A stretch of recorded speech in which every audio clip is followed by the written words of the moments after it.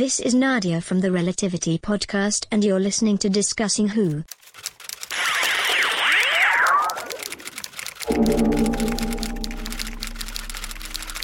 This episode of Discussing Who was originally recorded in the fall of 2022, prior to the airing of The Power of the Doctor.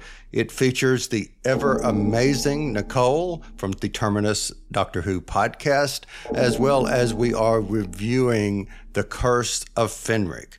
Why is it just now being presented? Well, that's my fault.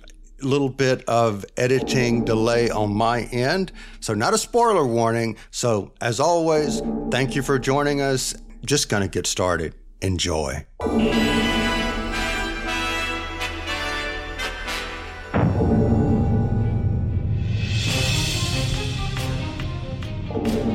The Discussing Network presents Discussing Who, a Doctor Who podcast. I'm Kyle Jones, and for the first time since September 2021, in episode number 250, Nicole from Terminus Podcast. Welcome back.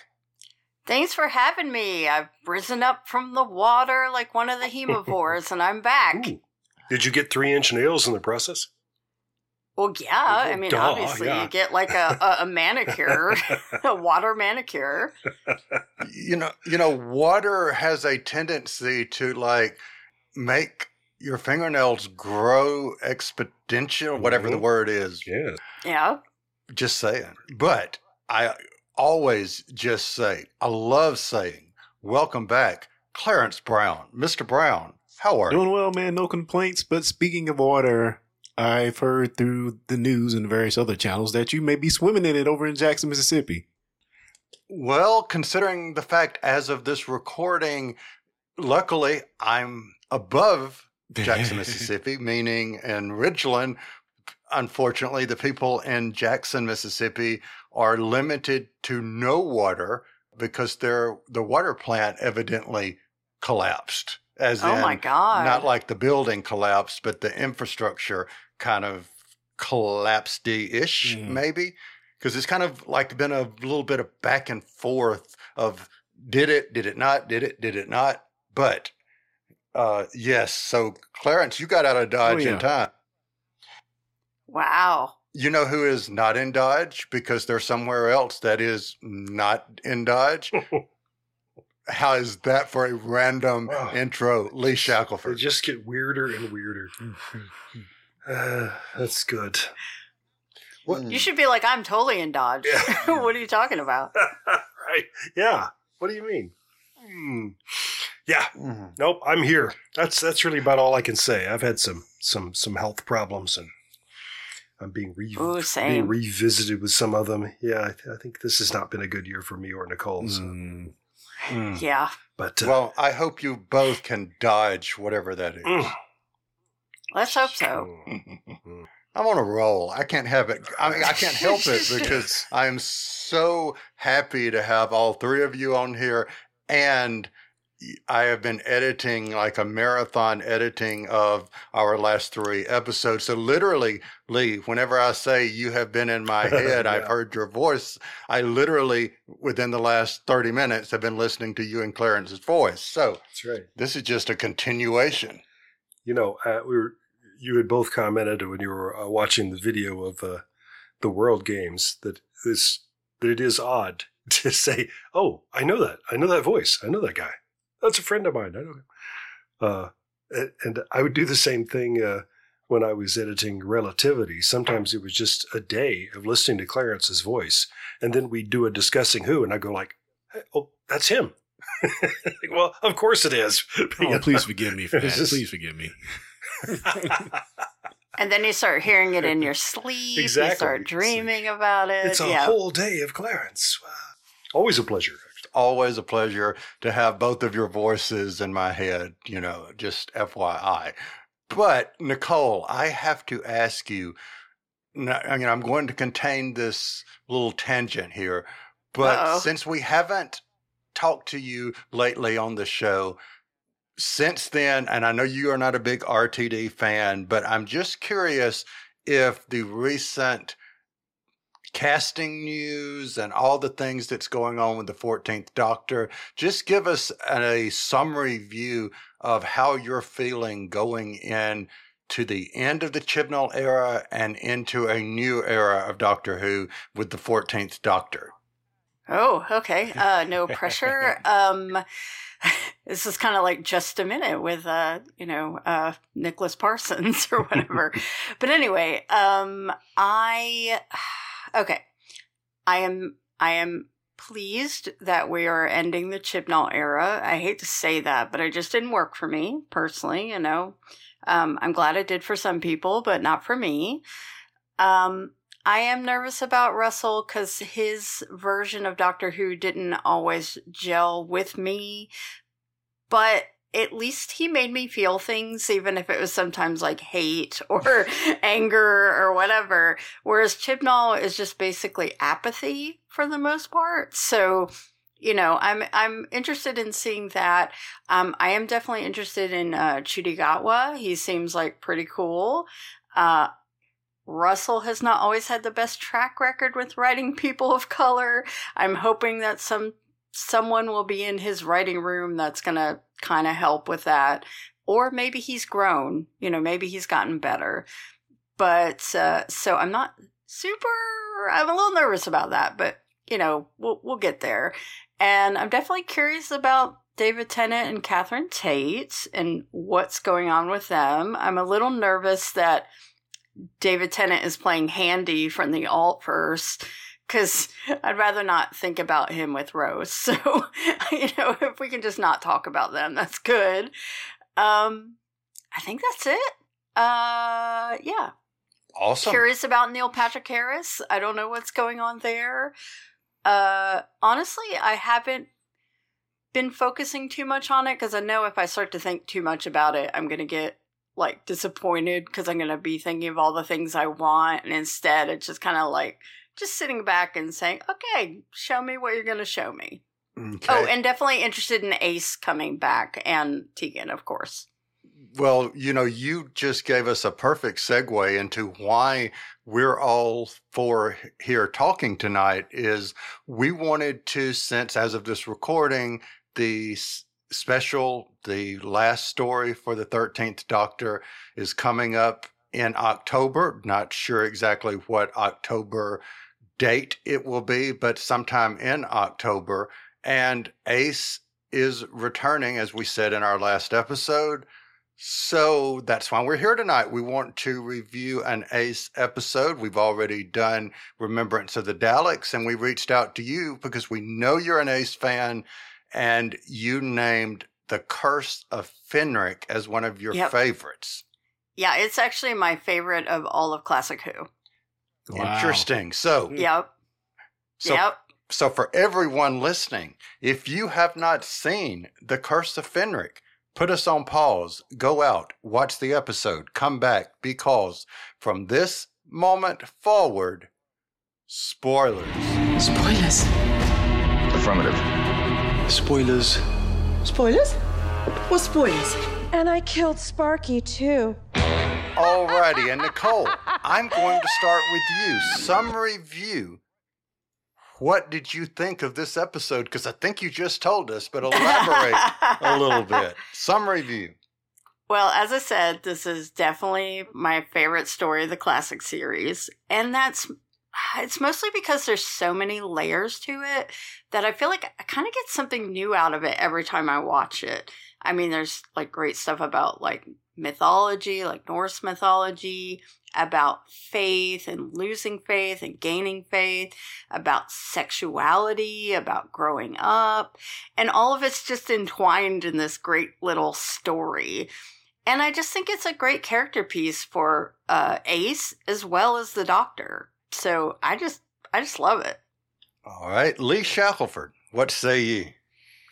I've been real curious to have this conversation because I knew that from other conversations we've had, this is Nicole's favorite, and it's just never been one of mine. And so I'm hoping to learn something, hoping to get woke, because are we gonna fight? It's gonna be great. Are we gonna fight? No, because I don't have any. I'm a lover, not a fighter. Exactly, me too. I'd rather, like I said, keep my ears and mind open and learn something, because I feel like I have probably been comfortable in experiencing the show on a superficial level throughout, all the time up until the Sixth Doctor, and then there's a change of hands. We have John Nathan Turner and these massive budget cuts, and so the show becomes very much about the script in a way even more than it had been, from the beginning, and I feel like sometimes the writing gets very not self-indulgent, but just a little. It's very cerebral. I was going to say opaque, but yeah. Well, yeah. Cerebral at its best, opaque perhaps at its worst. But yeah, it sort of runs that. Yeah, it does ask you to think a lot, and sometimes I'm glad that I'm not watching it live as the original audience did, because I love being able to back up and say, "Wait, what?" And yeah, I mean, I will say as a quick aside, like I always talk about this on my podcast to the point that I have a Curse of Fenric alarm, for every time I mention it. But I have had people that listen to my show come back to me and say, "Hey, I watched it. I don't really know." And I'm like, this isn't a story you need to watch multiple times. And I kind of don't, in some ways I don't like that about it, because it can put people off with the first time, but I feel like it's definitely good for rewatches. See, if that makes any sense. See, already you guys are intriguing me, but I have to ask Clarence, some review. What say you? I think those layers that Nicole mentioned is the thing that ultimately leaves me confused about this episode. Honestly, I'm so confused about who the actual enemy is. And of course it's Fenric, but there's so many other nuggets in there that kind of make up this story, even the Russians. So that part ultimately leaves me confused, and I did not like it at all. But the ace, the last 5 minutes of part 4, last 8 minutes of part 4, I just kind of perked up and like, what? Huh? Huh? Yeah. So exactly. Yeah.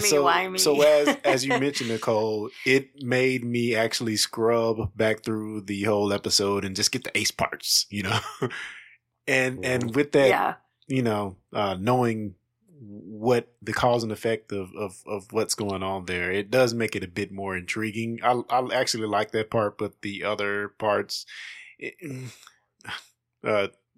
help me out on those.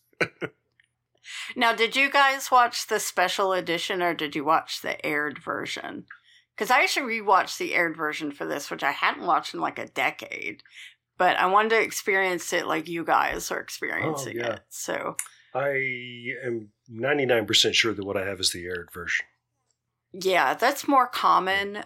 The special edition actually reworks some of the plot, like they re-edit it and make it flow a little better. Like Andrew Cartmel actually is the one who told me about it, and he was like, "You need to watch this version because it makes more sense." So, see, that's where I think I want to come in as. I watched the version that was on BritBox, which I'm pretty sure is the original version, not this reworked version.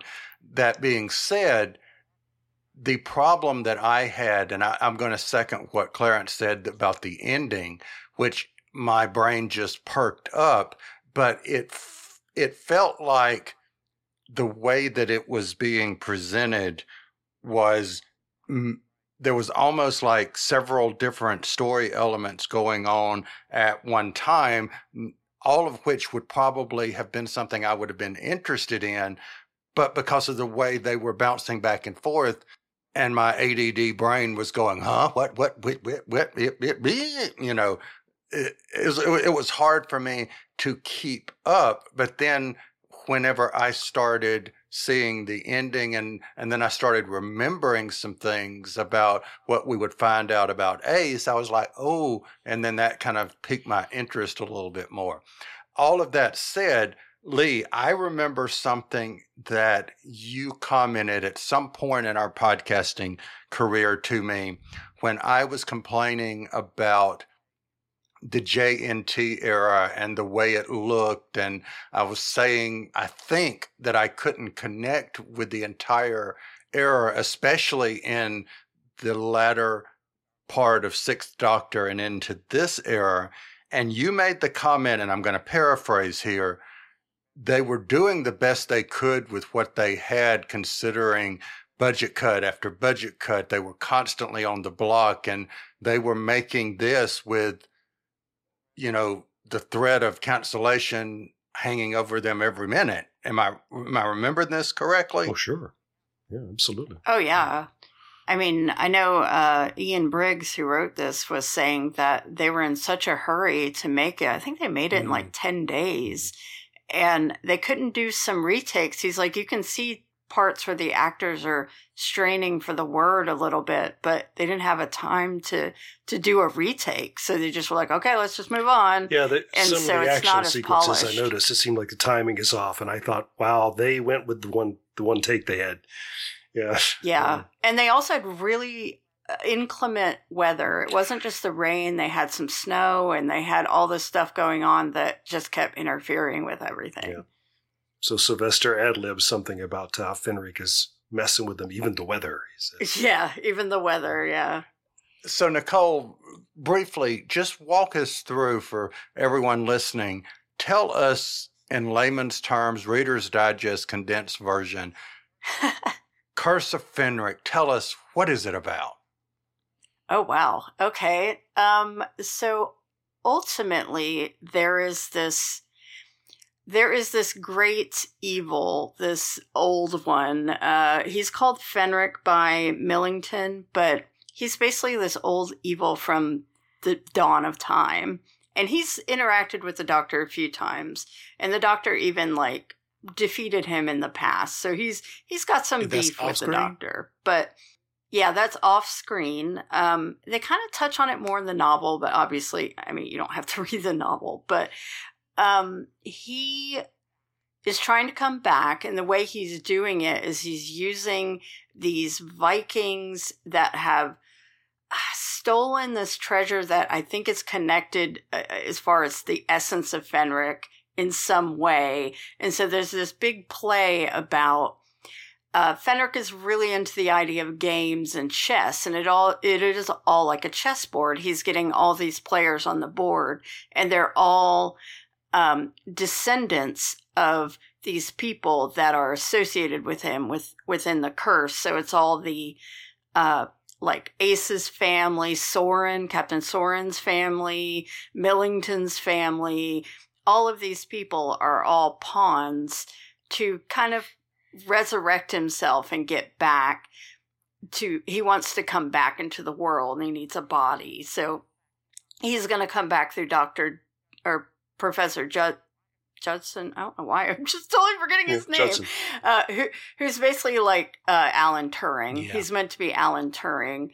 And that's a whole thing. Like, he has an ex. His ex is Millington from school. And actually, Millington is the one who put him in the wheelchair because he was flirting with another boy. It's a whole weird backstory there.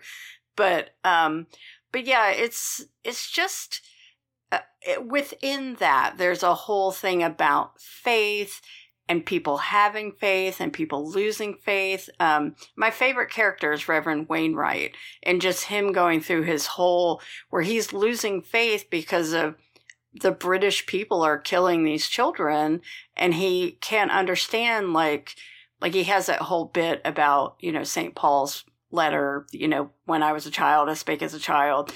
He has the thing about, like, how can he have love if he doesn't have faith or hope anymore? He's really struggling with faith. Of course, there's, the soldiers, the Soviet soldiers, and their faith in the revolution, and the Doctor's faith in his companions. He actually prays to his companions. He like says their names at one point to get the hemivores to go away.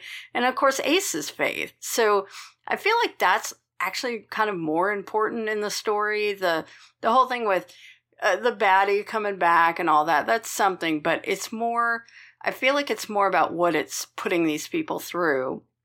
And that's, again, it's like their faith, they're growing up, there's a whole thing with the water and sexuality, and there's just, it's putting people through a big catharsis, but using like the story of Ragnarok as the setting for that. That probably makes no sense. It's kind of hard to distill into like a what is this about, because there's a lot of stories going on at once. All right, so let me ask this question before I pass it over to Lee with a question I have for him. You said that the special edition reframes the story. What do you say was the biggest reframing element that you saw or that you can recall from the special edition? Well, I mean, some of it's just like they worked with the music and stuff, but some things are like they made the story flow a little better. Like you get more of a sense of, you know, the Soviet soldiers coming there and their fears about the water and their stuff with the water. And it's more a flow thing. The aired version kind of jumps back and forth between like, this is happening, this is happening, this is that. And it's very frenetic. And I didn't really have an issue with that because I know the story, but I can imagine if you don't know what's going on, you're like, what is happening? And because they're kind of showing so many things are going on at once, but with the reframing, which is kind of basically like a director's cut for all intents and purposes, they kind of change it to where like, let's focus more on what's going on here and over here. And it's kind of subtle, but it actually also adds, I think it's like 12 minutes of new material that kind of just give it more breathing room.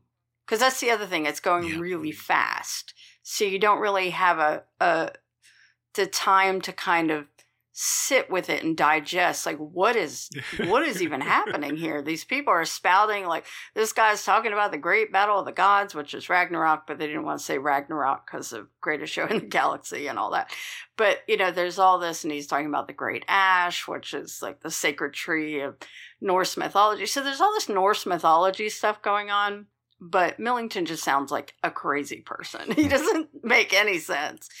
And, you know, there's just all these levels going on, and I think they just crammed it too full. But they were overrunning. Apparently they actually usually would underrun, but they were overrunning, so they cut a lot when it went to air. And so, like I said, they kind of just, it's not so much they added a lot of stuff. I feel like they just added more breathing room and resorted it a little bit. All right. If that makes sense. No, it makes perfect sense. So, Lee, I have a question for you. You know, we have made reference to John Nathan Turner, or I mentioned John Nathan Turner, who was the producer, showrunner at the time. We've also made reference in this episode of, and now I can't remember, and I was going to say I couldn't remember his name, Andrew Cartmel, who was the script editor. Yeah. Briefly, Lee, tell us the difference between, or what exactly is a script editor as opposed to the showrunner or executive producer? Nicole and I both have the pleasure of being friends with Andrew Cartmel, so we get to go to the source. But generally speaking, a script editor is equal to head writer. And what that often means, well, that's basically what Gene Roddenberry was doing too. And a lot of the writers who worked for Star Trek, the original series, well, and Next Generation too in the beginning, they didn't like the fact that as executive producer, he was also script editor because they would write something and then it would disappear for a while and then he'd come back and it would be Gene Roddenberry-ified. And it would be very different. But what he was doing was he was creating a consistency. So it's your job as the script editor to make sure that every episode fits in, that it's a proper episode of Doctor Who. You know, that's one writer may write something that's a lovely fantasy or a great piece of science fiction. It's just not Doctor Who. You know, right? So it was Cartmel's job to say to people, that's lovely. We can't afford it. So what else can we do? Or if they're not there, okay, we can't afford that. So what else can we do? And then to change it himself. But also just to say, yeah, but these characters really wouldn't do that. So instead, we're going to have them say this, you know. My understanding, I've been wanting to ask Nicole about this. In this episode, there's this thing where Ace is going to distract the guard. Yeah. And if I understand, and the doctor said, you know, well, what are you going to do? And my understanding is that in the script, she says, Doctor, I'm not a virgin. And yeah, there's something about that. Well, I always wondered, is it Andrew? Is it somebody else who said, Ace, no, it's still tea time. No. I can't remember, because I know there was a lot of, like, obviously, as I said, the sexual stuff got really kind of walked back, like with, you know, the homosexuality of the two male characters, Ace's sexuality, the two girls in the water. Yeah. Apparently the older woman, Janet Henfrey's character, she is alone because she was sexual when she was young at Maiden's Point. So there's like all these little things, and it was probably Andrew. I mean, he's pretty edgy. I mean, he was pretty young, but it's like you have to kind of walk that a little back. I'm pretty sure it's in the novel. It says that she lost her virginity to Sabalon Glitz, which is, of course, okay. But the interesting thing about Kyle's question is nowadays we think of the producer as the showrunner, but back in the day in Doctor Who, it really wasn't like that. And especially in JNT's era, JNT was really, he was the producer in the sense that I'm going to get you the money and, you know, basically make the big decisions. But as far as the plot lines, that was Andrew. Andrew was like, I hire the writers. I basically have a writer's room. We sit around. We talk about what we're going to do and how we're going to make it all work. And he was basically running the story part of it. Now, obviously, you know, sometimes JNT would come in and be like, I want some stunt casting. Can you get this famous person in or something? But for the most part, Andrew did the story part of it. So, but now, you know, as far as like modern era script editors, we had like Gary Russell was a script editor for a while. He just basically just did editing. Like he didn't do any big story changes. He was just kind of an editor. So it's really kind of changed its form since the classic series. So speaking of changing form, Clarence, I have a question for you. We reviewed the Time of the Rani, and we've done the Remembrance of the Daleks with the Seventh Doctor. And I recall, especially Time in the Rani, we're talking about how this Seventh Doctor was very clownish and very almost impish, in my opinion. How would you characterize this Seventh Doctor that we saw? Is he the same? Is he different? And if different, how so? I feel like he's a bit more serious in this story. I think the only part that I really laughed on is when he was, I think, wooing at the baby.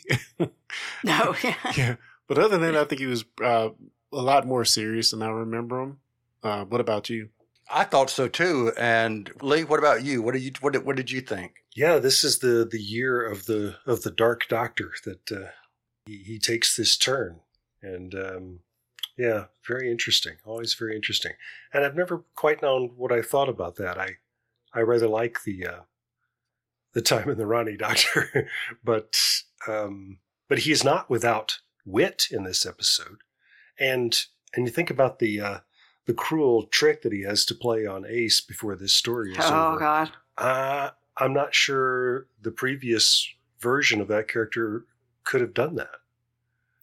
And I don't think I would have bought it. So it allows them to do things that they hadn't done before. So let me ask you guys this question. Is this example and what we're talking about, the interaction between Ace, interaction between the Doctor, this adult content, even though it is tea time, is this in many ways possibly a precursor, testing the waters per se of what would become New Who? Oh, definitely. I mean, this is the first time we've really started to push deeply into the inner life of the companion, and especially season 26 is all about that. You've got like the Doctor trying to get Ace to face her fears, trying to get her to, and not like he's trying to get her to grow up, but trying to foster her through her experience and mentor her. But I mean, he's not always the nicest mentor, but I don't know. I'm biased. He's my Doctor, so it's hard for me to, say bad things. But yeah. Lee, let me ask you this from a writing perspective. Is Ace a revolutionary character? And I'm not saying she isn't, but just for the sake of my question, is she a revolutionary character in the concept of Doctor Who, or is she simply a character of her time, as was Susan in 1963, as Sarah Jane was in the 70s? Is she just the progression of time, or is she revolutionary? What do you think? Yes. I mean, I think it's time in TV history for there to be a character like Ace, but not everybody... not all depictions have kept up with that. So I really appreciate the fact that we've just been talking about how cruel Peter Capaldi's Doctor can be sometimes, as written. This Doctor, in this story, he's often telling her to shut up and stay out of the way, and she seems to have accepted that that's just his way, but she doesn't like it. And she's always willing to fight back with him, It's very close to him saying, shut up. And she says, you shut up, she's just very much her own person. And she is a teenager. Mm-hmm. We get that. So she respects the fact that he's grown up. She's just her own person. Everybody in the whole world calls him Doctor. So she's going to call him Professor. Right. There. It's funny for me. With Ace, I can almost, my first time even seeing her, I almost certainly just placed her in the 80s. And maybe because I grew up in the 80s, I don't know. But if I think of the other companions, I can kind of all lump them in the same time, more or less, before this. And even in New Who, you can kind of lump those together. But to me, she's like distinctly the 80s and kind of just a little bit different. That's a great observation, I think. Yeah. The others are sort of 60, 71. Yeah. Yeah. And then there's Ace. Yeah, I know for me, like when I first watched her, I was like a 16-year-old punk. And she's like a 16-year-old punk. I mean, I think she's 16 and kind of punk. She's like the sort of neutered version of BBC punk. But she, I just was like, wow, this is one of the first companions. It's kind of like me in a way. Okay. I mean, she's way more badass. I mean, I love that she just pulls the ladder out of her backpack. I mean, I'm like, of course she has the ladder. Of course she does. I mean, she can do. And there's still room for some high explosives. Exactly. In there too. Which, rattling around with the metal is probably a bad idea. But she just can take care of herself. It's pretty amazing. So speaking of taking care of herself, let's round out the talk on Ace.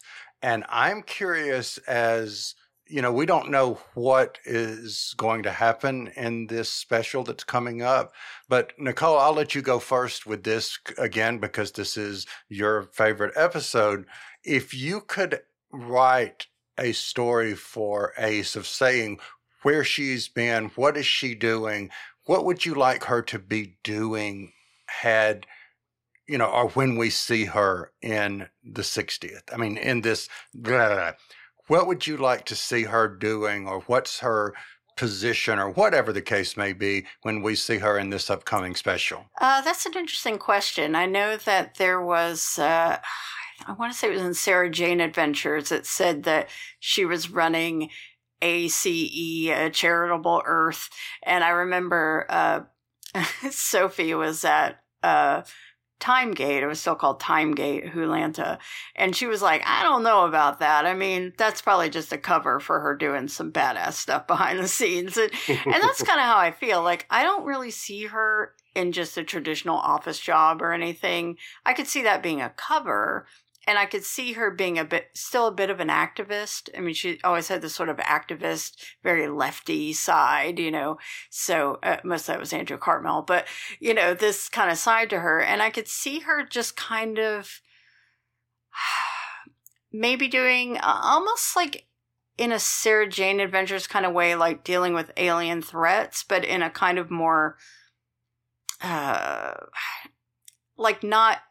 I'm going to go out and I'm going to fight the aliens. Just more like dealing with taking care of them kind of behind the scenes, I guess. I don't know how to explain that. It's like she's not like right out there directly fighting the aliens, but she's like helping set up technology and different things to kind of keep them in check. Maybe like working with UNIT or something.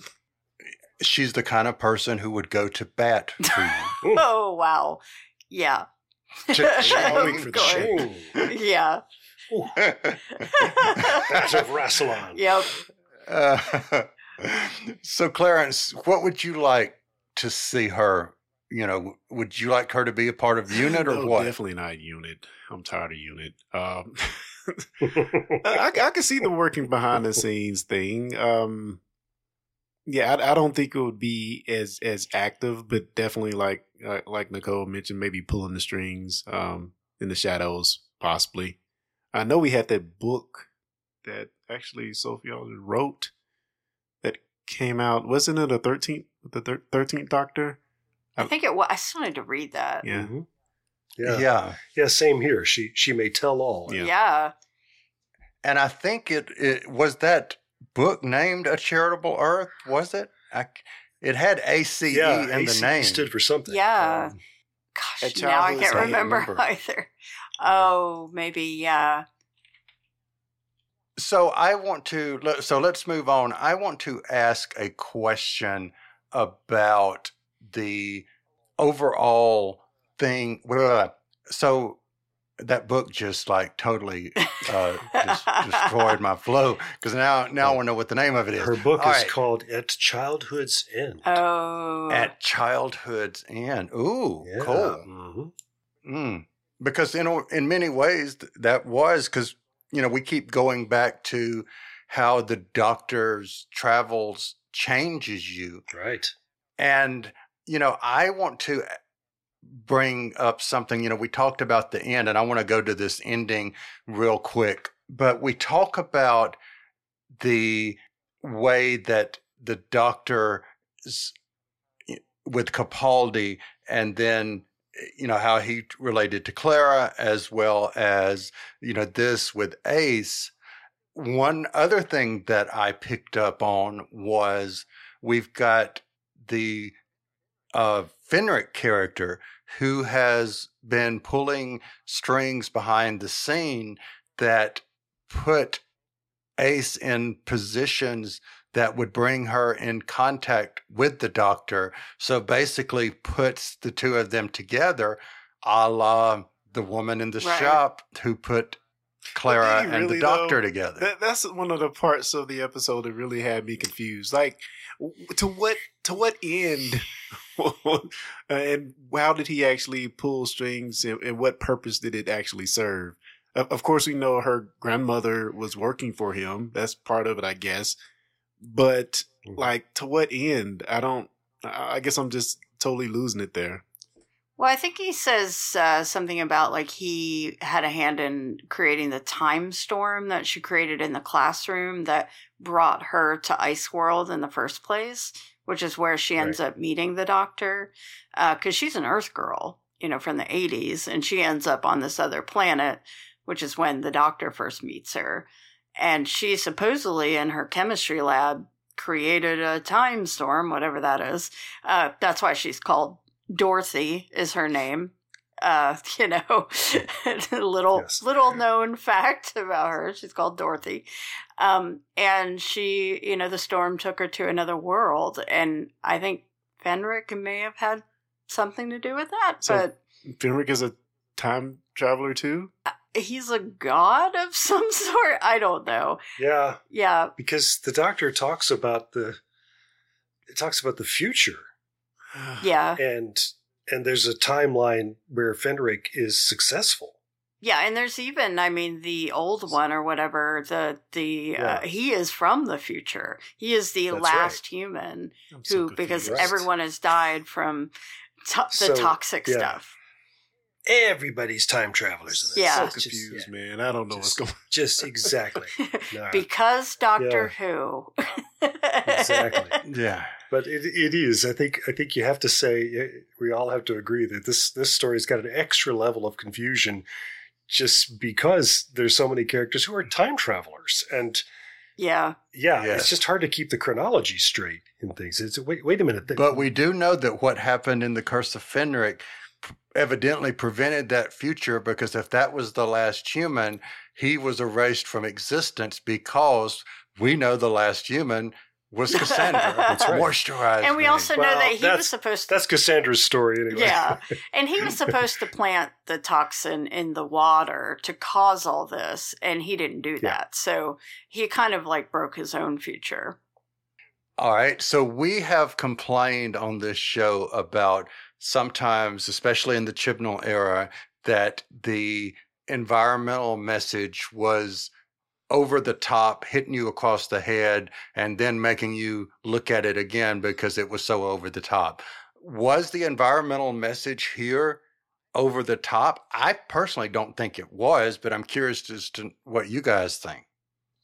It was very 80s to me in that way. We were first starting to talk about the oceans being a bit, having issues with plastics and all the stuff we talk about now. But right then it was still kind of not in the common conversation. So I give it a pass, because it was kind of a weird thing at that point, where now it's kind of our normal.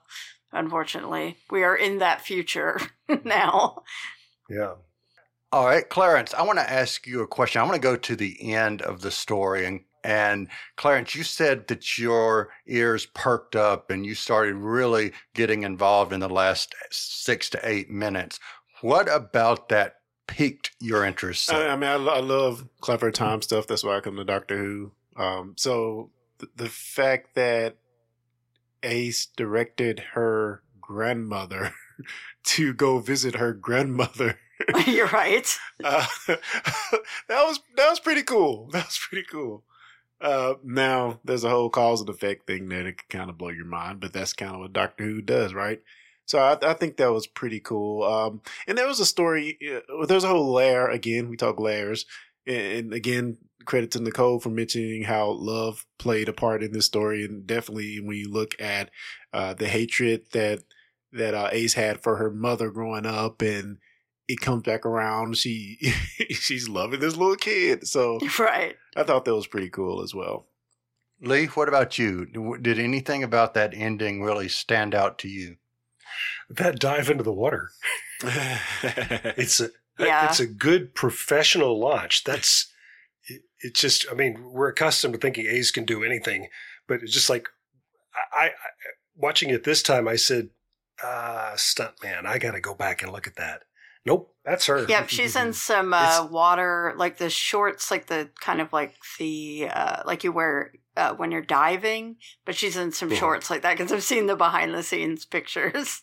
Yeah, and it was cold. So, it was really cold. She went in there. Yeah, of course. That's a Doctor Who thing, is to inundate companions in freezing water. Of course. That's something that seems to always happen. But when they did it to Louise Jamison, of course, there's electrical cables on the floor. Right. Never quite understood that. But anyway, I'm just so impressed by that dive. And filming things underwater is complicated and expensive. And we have several interesting shots in this episode underwater. Yep. And it's just great to look up toward the sky and see Ace swimming over your head. It's just, wow. You know? And very much the feeling that I feel like the episode wants. She's going to be okay. She's okay. Yeah, I learned recently, actually, there's a shot with one of the Russian soldiers, and he's underwater, and he opens his eyes because he's like coming back to life. And I don't remember where I learned this, but apparently the only stuntman that could get in that day, I wish I could remember his name. I tried to look it up, but it was this black guy. They literally put whiteface on him. Oh, God. I was like, and now I can't unsee it. I'm just like, oh my God, that's right, it is. Yeah. You know, and I'm like, that makes me want to go see it again. But you know, it just reads as his skin being decayed from being, it works perfect the way the makeup looks because they're all kind of screwed up looking from being in the water anyway. But wow, there's a stuntman who's got a story to tell for the rest of his life. Exactly. I know. I want to know more. You're not going to believe this. Yeah. Jeez. Well, I absolutely want to know more. And what I want to know more is, do either of you, or the three of you, not the either, the three of you, have any other topics that we have not discussed so far in our conversation? And Nicole, I will start with you. Oh, God. Other topics. From a casting perspective, and I hadn't really thought of this, but I was doing some reading about, you know, the behind the scenes stuff last night. The actors, most of the actors that play the Russian soldiers are actually Polish actors. So they were kind of like, I'm feeling a little awkward about being rah-rah Soviet Union. And I was like, oh, God, I never really thought about that. It's kind of, I mean, obviously they're doing their job. And I especially think the guy that played Soren was really good. But it's just funny that they're just kind of like, it's a little uncomfortable that we're playing Russians. But, and I loved also, Ace always has a girlfriend or boyfriend of the week. And Soren was Ace's little boyfriend this time. So awesome. Lee or Clarence, what about you guys? Nothing for me. Same. You know, I had read that those are Polish actors who are playing Russians, largely just because we want that they can speak the language and their accents are authentic. It's really great. Right. Nicole, you remind me that that's something that's always fascinated me about many actors who fled Germany in the late 30s and or up into the 40s, who came to America, came to Hollywood, and they were bilingual, and they and how many of them ended up playing Nazis in the movies for years. And I've always thought, well, that's got to be creep-tastic to put that uniform on and kick people around when members of your family may be in the concentration camps right now. It's it's literally why you left. Yeah, but hey, it's a living. Yeah, and in a way, you're serving the cause by playing the bad guys here. Yeah, but I can't watch Casablanca without thinking about that. That Major Strasser, he's one of those people who got out just ahead of the SS. Yeah, and I think he played Nazi officers for the rest of his career. Yeah, but it was really good. But yeah, I am interested in all of the Viking things in this episode, and I wish there were more. But I'm very interested, in World War II in Europe. It's just something that I've always been focused on. And here we are, finally, in the classic series in World War II. Yeah. And this is the first time the series actually went there.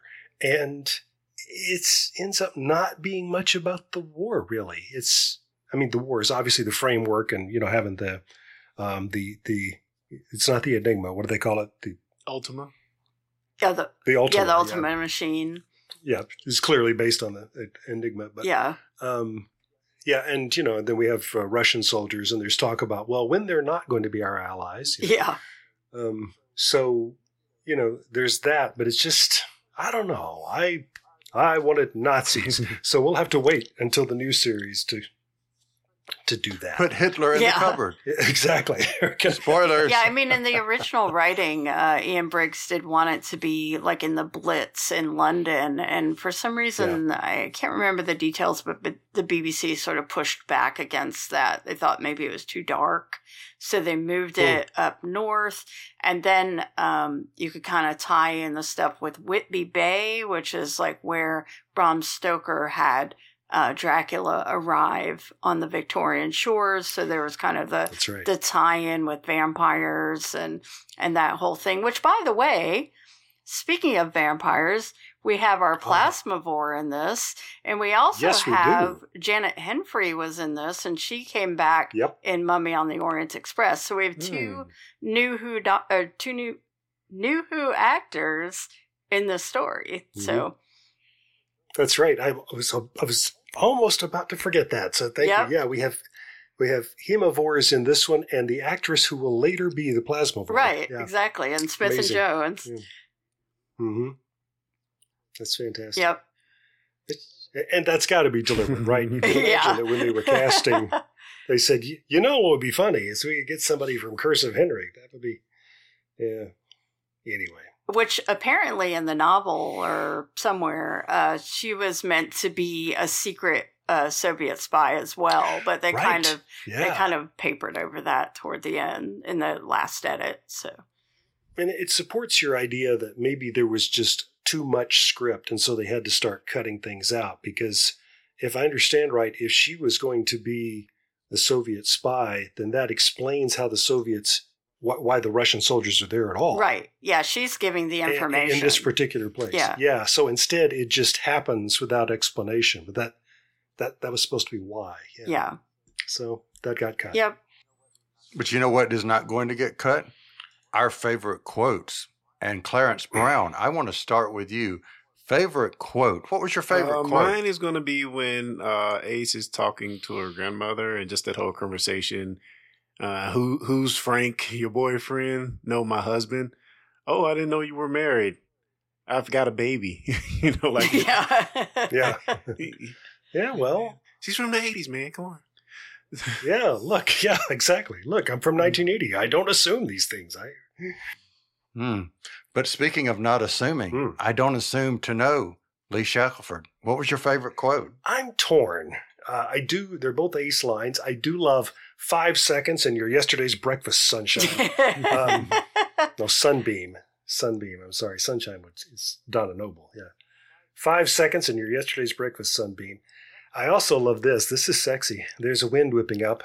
I can feel it through my clothes. Yeah.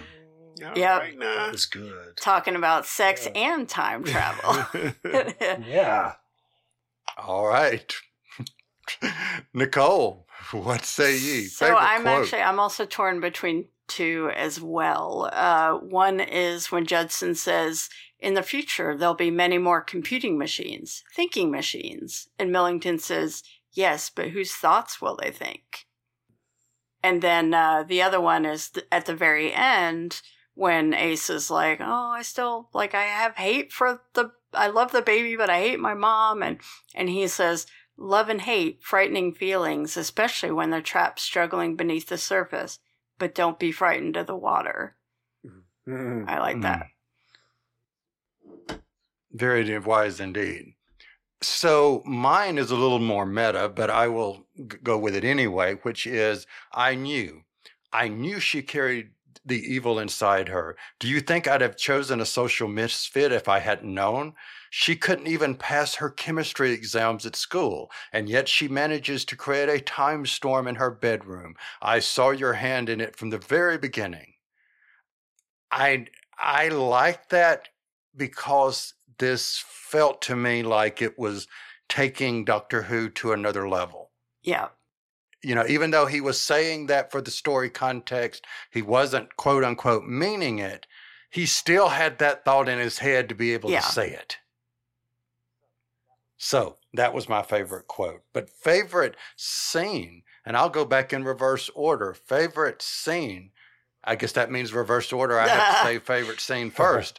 So that means I will say the scene at the end. I just liked the makeup and him telling her, I wasn't serious, etc. I had to break you. I really, really liked that moment. So that's my favorite scene. Nicole, what was Actually, yours? I hate to say it's my favorite, but my favorite is the scene where he breaks Ace's faith. It's one of the reasons I love the similar scene of Amy and the 11th Doctor and Amy's Choice. Just after Rory dies, and she's like, "What is the point of you?" And it's just very raw scene of he does have to kind of hurt her and make her lose her faith in him in the moment, but he can't say, "Hey, look, I'm trying to lose. I have to do this to save us." So he goes like really cruel, and it's so hard to watch. Like I cried rewatching it. I know it's coming. I start crying every time it starts. But then at the end, like Kyle said, it's so sweet when they make up and he does a little nose boop, which I love. And it's just, you can tell he really cares about her, but he's also an alien. And I think that's also why I love Capaldi, because Capaldi's like that too. The mask is gone. Like, he is pure Doctor in that moment, which is good and bad. Cool. It's tricky. I love, even though you got to question the logic of it, and logical leaps are my big problem with this script. But the Doctor and Ace are looking for this chess set. They find it. It's booby-trapped. Ace makes a remark, "Well, if I was doing it, I'd put a bomb under the table." Uh-oh. And they look, and if there is indeed a bomb under the table, they have to go get the hell out of the building, dive into the sandbags, love it, and then kaplow. There's a lot of explosions in this episode. Yeah. But, yeah. The 7th Doctor is the one who always has an explosion going off right behind him. Exactly. That's very common. Yeah. All right. Clarence Brown, what say you? I think one of my favorite scenes is going to be when they were talking about how they were going to use the Ultima machine to let them decipher the code. And I guess it was love that they would decipher, and that would set off the gas. I thought that was kind of cool, even though treacherous, but cool. Awesome. All right. So, Nicole, I'm going to start with you on final rating. Final rating, what say you? I will say 5 out of 5 burnt chess sets. Yep. Burning chess pieces. It was that or Wolves of Fenric, but that's too easy. But yeah, I love this story. I mean, I watched half of it before I went to bed last night, and I almost stayed up longer than I should have to watch the rest. I was so hyped up watching it. And I'm like, I know this story. I've seen it a million times. But it was still, and actually it had all the cliffhangers in it, which the special edition, you don't have cliffhangers because it's one omnibus. But I was just all into it, and I don't know. I as I said, I get something new out of it every time. The water stuff kind of affected me more with some of the, mental health stuff that's going on in my life. And I was just like, oh, wow, it's the gift that keeps on giving. All right. So I'm going to keep on giving, and I'm going to ask Lee Shackleford, final rating. Well, still not a fan, but I do think that thanks to Nicole, I'm understanding it better than I have. Yay! So I'm going to give it to 2 submerged Viking ships out of 5. Okay. Clarence Brown, what say you? Man, I'm going to give it 3.5 Ultima machines out of 5. And I think I would have appreciated a whole lot more if Ace knew early on that was her grandmother. I think I would have liked the story a little bit better, because then we could have had some awkward moments of, Really? Yeah. I don't know what about that, just because it really just made me want to go back through the episode and scrub it when we got that information. Yeah. So, I don't know. 3.5. Oh, that's an interesting idea, though. What? Huh. Yeah, very interesting. Mm-hmm. It's like an alternate what if. Yeah. Kind of like, we could marvel at that. But what if? But she would be so much more protective of that young woman and her baby. Yeah, but would she send her mother to where she needs to go? I mean, at that point, it's tricky. She could mess up her own timeline by getting too involved. Yeah, that happens.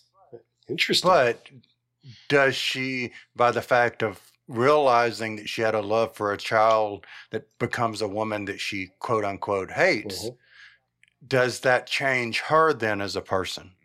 Sure. Yeah. Possibly. It changes her going forward.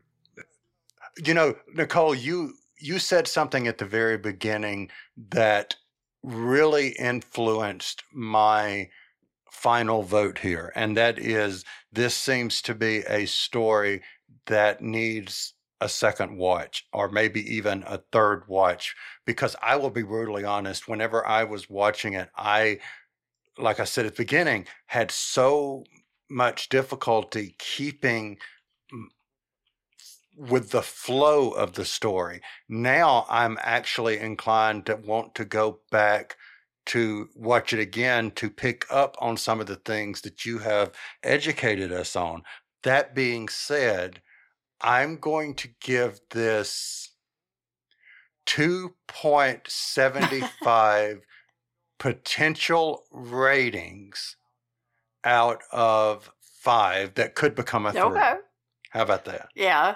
Maybe you could do like the edit where you just watch the Ace story and just watch the girls and just watch the breaking news. Yeah, we'll just do like different edits. That way you just follow each. There you go. Yeah. I mean, you could do it. I mean, just work it up in a video program. There you go. You know, maybe in a future episode of Discussing Who, all of a sudden I'll break in and say, breaking news, I now change my review to a 3 or something. Who knows? But what I do know is, all jokes aside, this has been so much fun having you on once again. We need to make sure we don't wait another year to have you on again. Hopefully. I do miss you guys. We miss you too. Well, you're not far from our thoughts. Guys, correct me if I'm wrong there. It's okay if you hate me. It's fine. Yeah, I was going to say, what are we supposed to say to that? Well, Nicole is your don't put me on the spot mother. like that. Your mother you hate. We miss her. I love the baby. But one thing I did forget, I will say, is Clarence Brown. For someone listening that would like to find out more or subscribe, what would you tell them? You can support the show by subscribing, which you can do on any of the podcasting platforms out there. Or if you want to send in feedback about this episode, tell us we're wrong or anything else, you can send that to discussingwho@gmail.com or at discussingwho on any and all social medias. All right. And Lee Shackleford, if you have something that you like to always tell, what would that be? As always, I want to say that, we're aware that you got other things you could have been doing, but you chose to spend this time with the 4 of us. Thank you so very much for the gift of your time. And speaking of gift of time, I will give everyone back the gift of their time, because I think it's time for me to say, we will be back next time. You've been listening to the Discussing Network. Find out more at discussingnetwork.com.